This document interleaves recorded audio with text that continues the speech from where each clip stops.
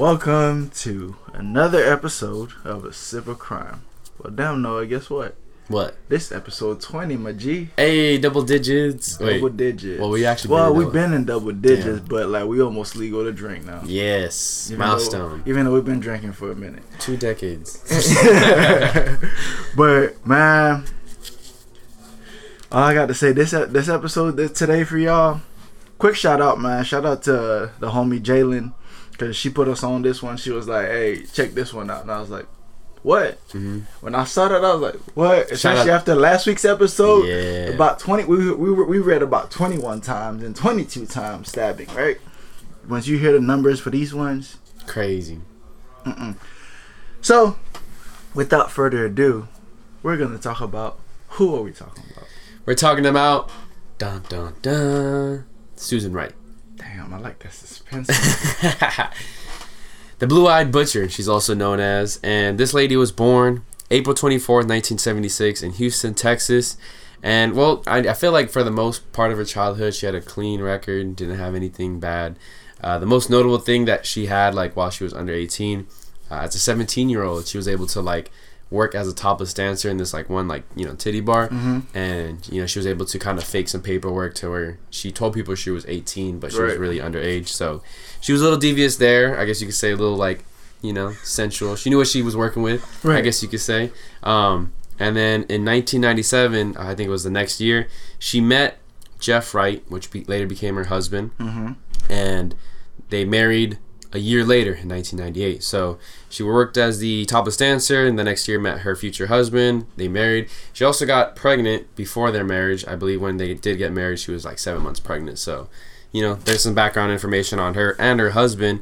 But she did state that her husband was abusing her since they got, at the very beginning of their marriage. Very quick disclaimer, guys. Mm-hmm. There's going to be talks of abuse, drug abuse, and stuff like that as well. So if those are some of your triggers, just be ready for a roller coaster ride, really. Because, it's not something that's easy to talk about. Mm-mm. But we're just going to talk about it because it happened, know.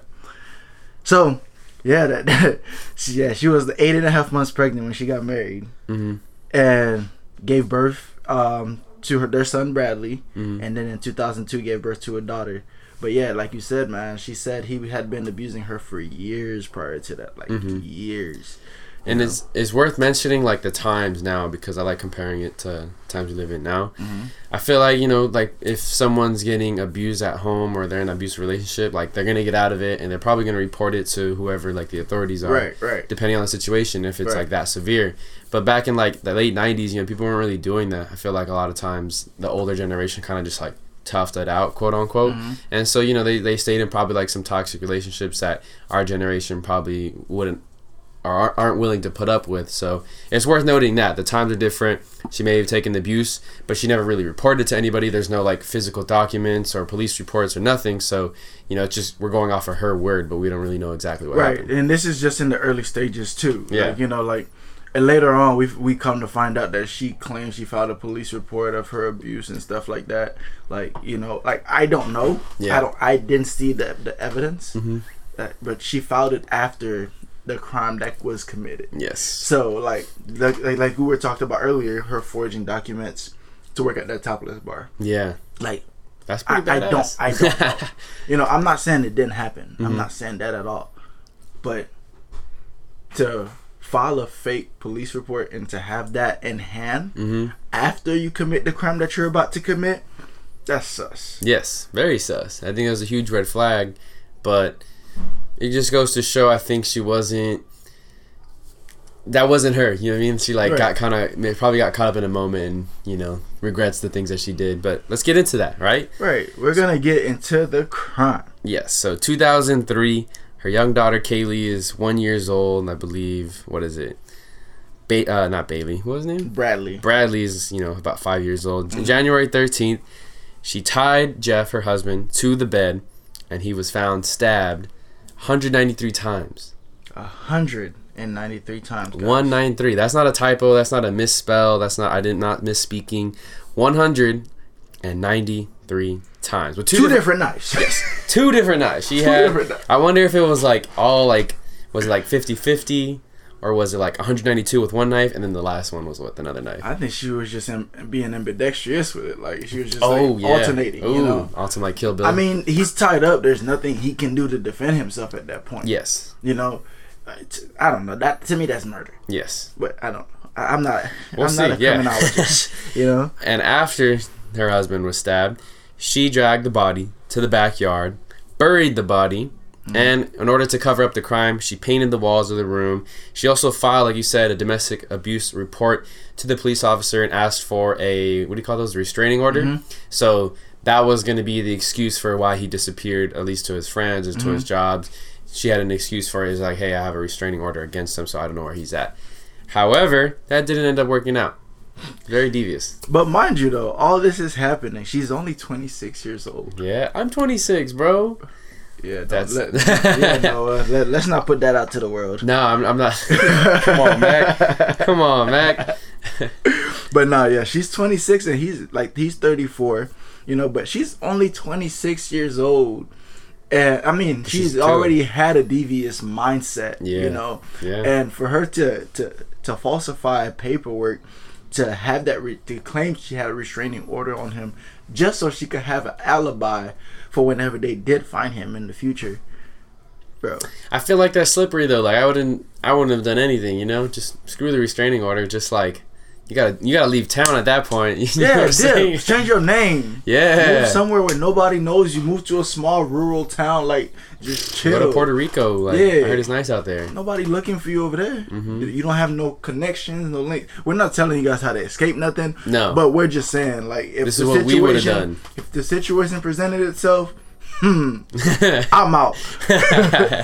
But yeah, like she falsified all those paperwork, and all that did was make her look stupid, really. And then painting the room even made her look even more dumb. Yeah. Because now you're covering up evidence, but it's still going to be... The stains are still going to be there when you use the blue light trace. Yes. Or you use the sprays, the luminance to get get all the evidence. It's still there. Yeah. Just because you paint over it does not mean it's gone. Just saying. Good point. So, 5 days later, she decides to call her attorney by the name of Neil Davis, and she basically admitted the crime. What the heck, Mac? Why would you do that? I don't know. People are on some, like, there's such a thing called battered women syndrome. Like I don't know if she was suffering from that, but some women, when they're being battered, like, they don't really think in the moment, and then it takes them a while to realize what they've done, if they committed a crime, if they killed somebody. Yeah. For them to be like, damn, I did this.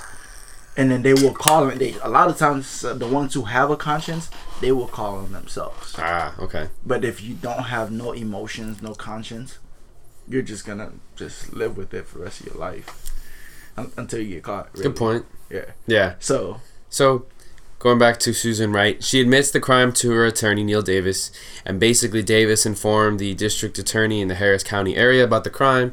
6 days later, she turned herself into the Harris County courthouse, and she was charged with the counts of murder. Man, all I know is this is about to get intense. 13 months after she was arraigned, she claimed self-defense. She said this was self-defense. How can this be? I mean, I get it. Like, domestic abuse, I'm not condoning it. Right. But the man is tied up. How is that self-defense?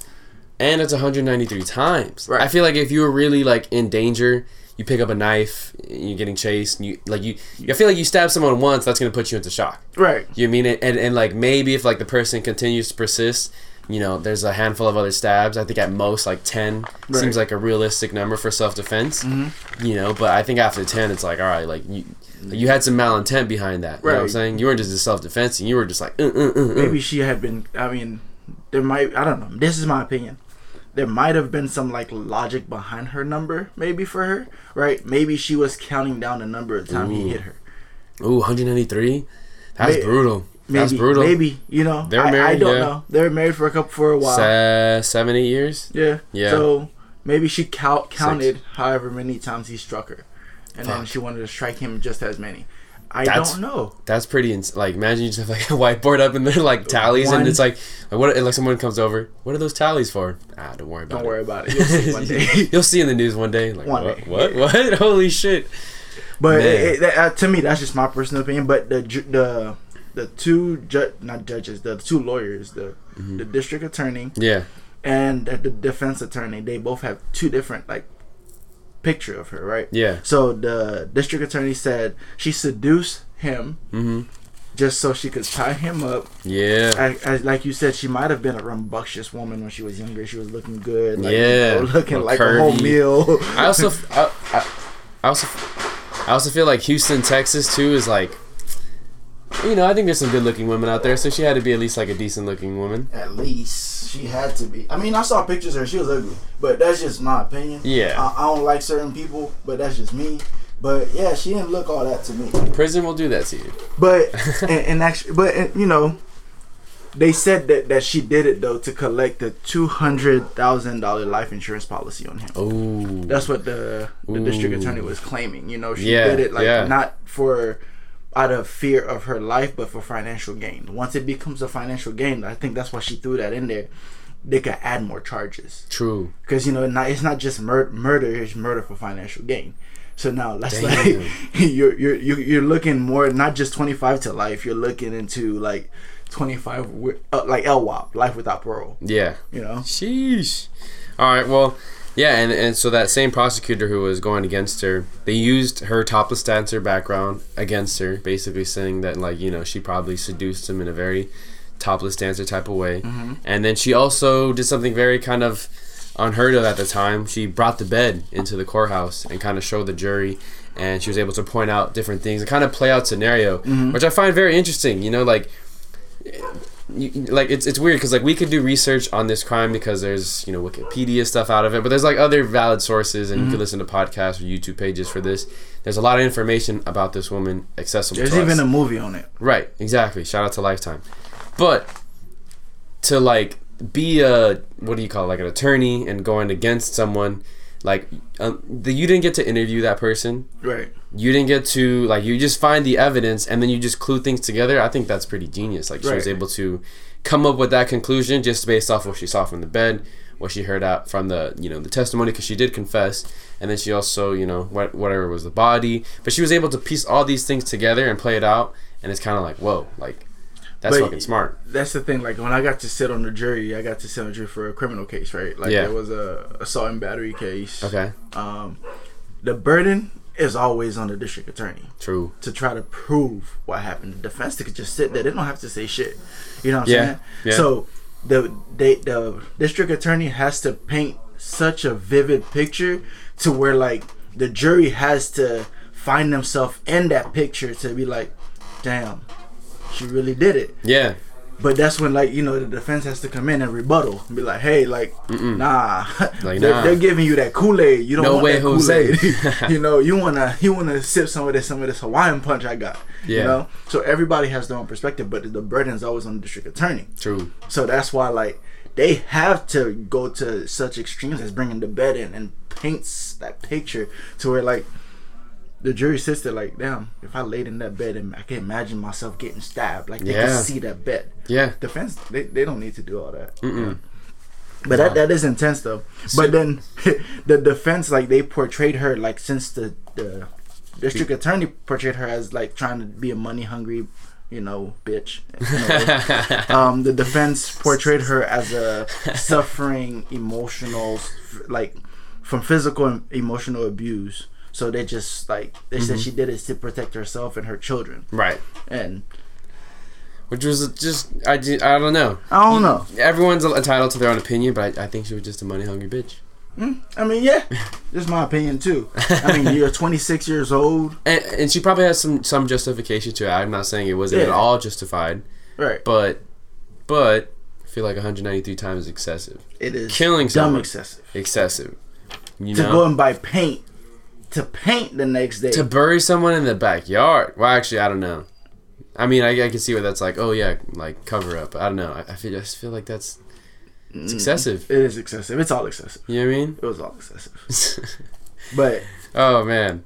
Anyways, Anyways, back to more dates. March 3rd of the 2005 year, she was convicted of murder finally.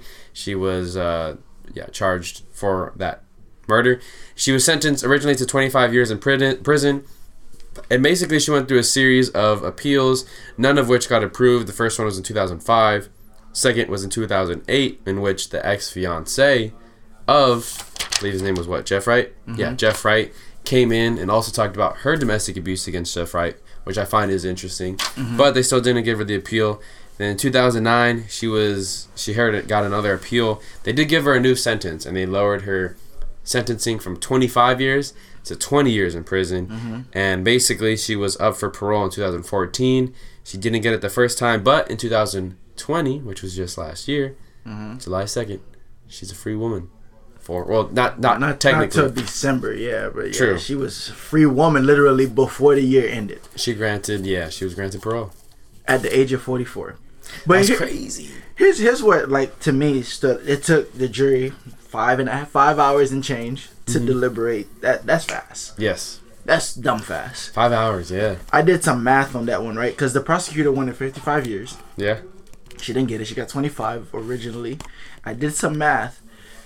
For every 25 stab wounds, that's 7.72 years that she would be serving for every 25 stab wounds that she could put on Jeff Wright. Right? Imagine that.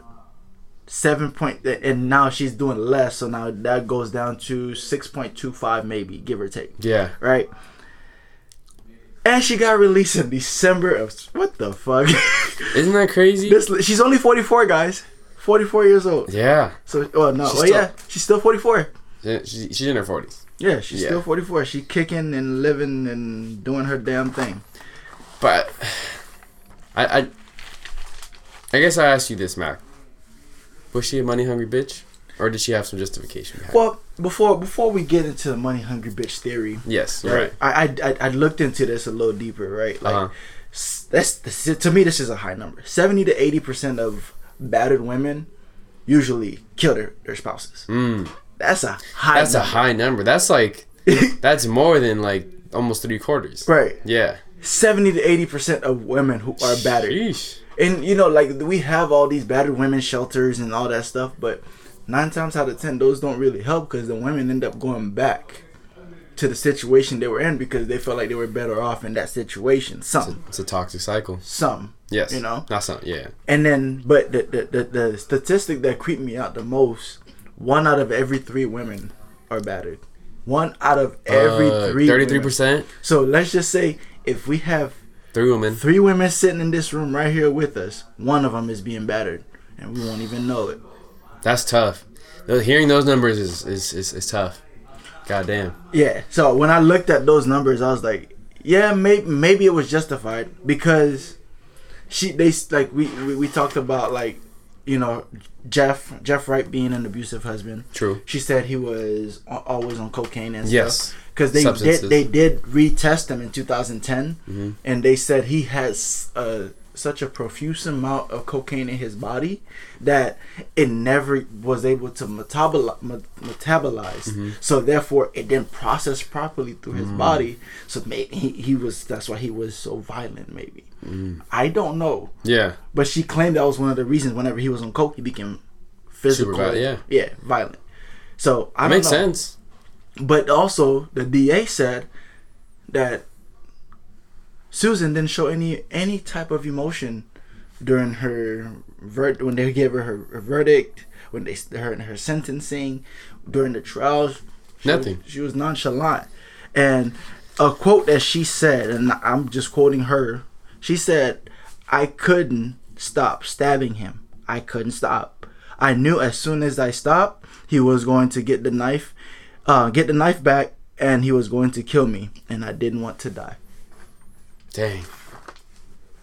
So that shows a woman who was petrified, right? Yeah. That's what that shows. There has to be a lot of emotion in that when she says that. Right. You're just reading those words and your tone, your regular tone, but it really depends on how those words were presented. So I can see why that it was the counter argument. Because if she was like bawling when she says that, then okay, I get it. But if she's just like straight face, like nothing, I'm just like, oh shit, like I think she's lying. Yeah.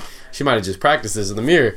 Right, and this is why this one was a tough one, because like there are a lot of battered women in this world who don't have the voice to be able to speak for themselves, and then there are the ones that cry wolf.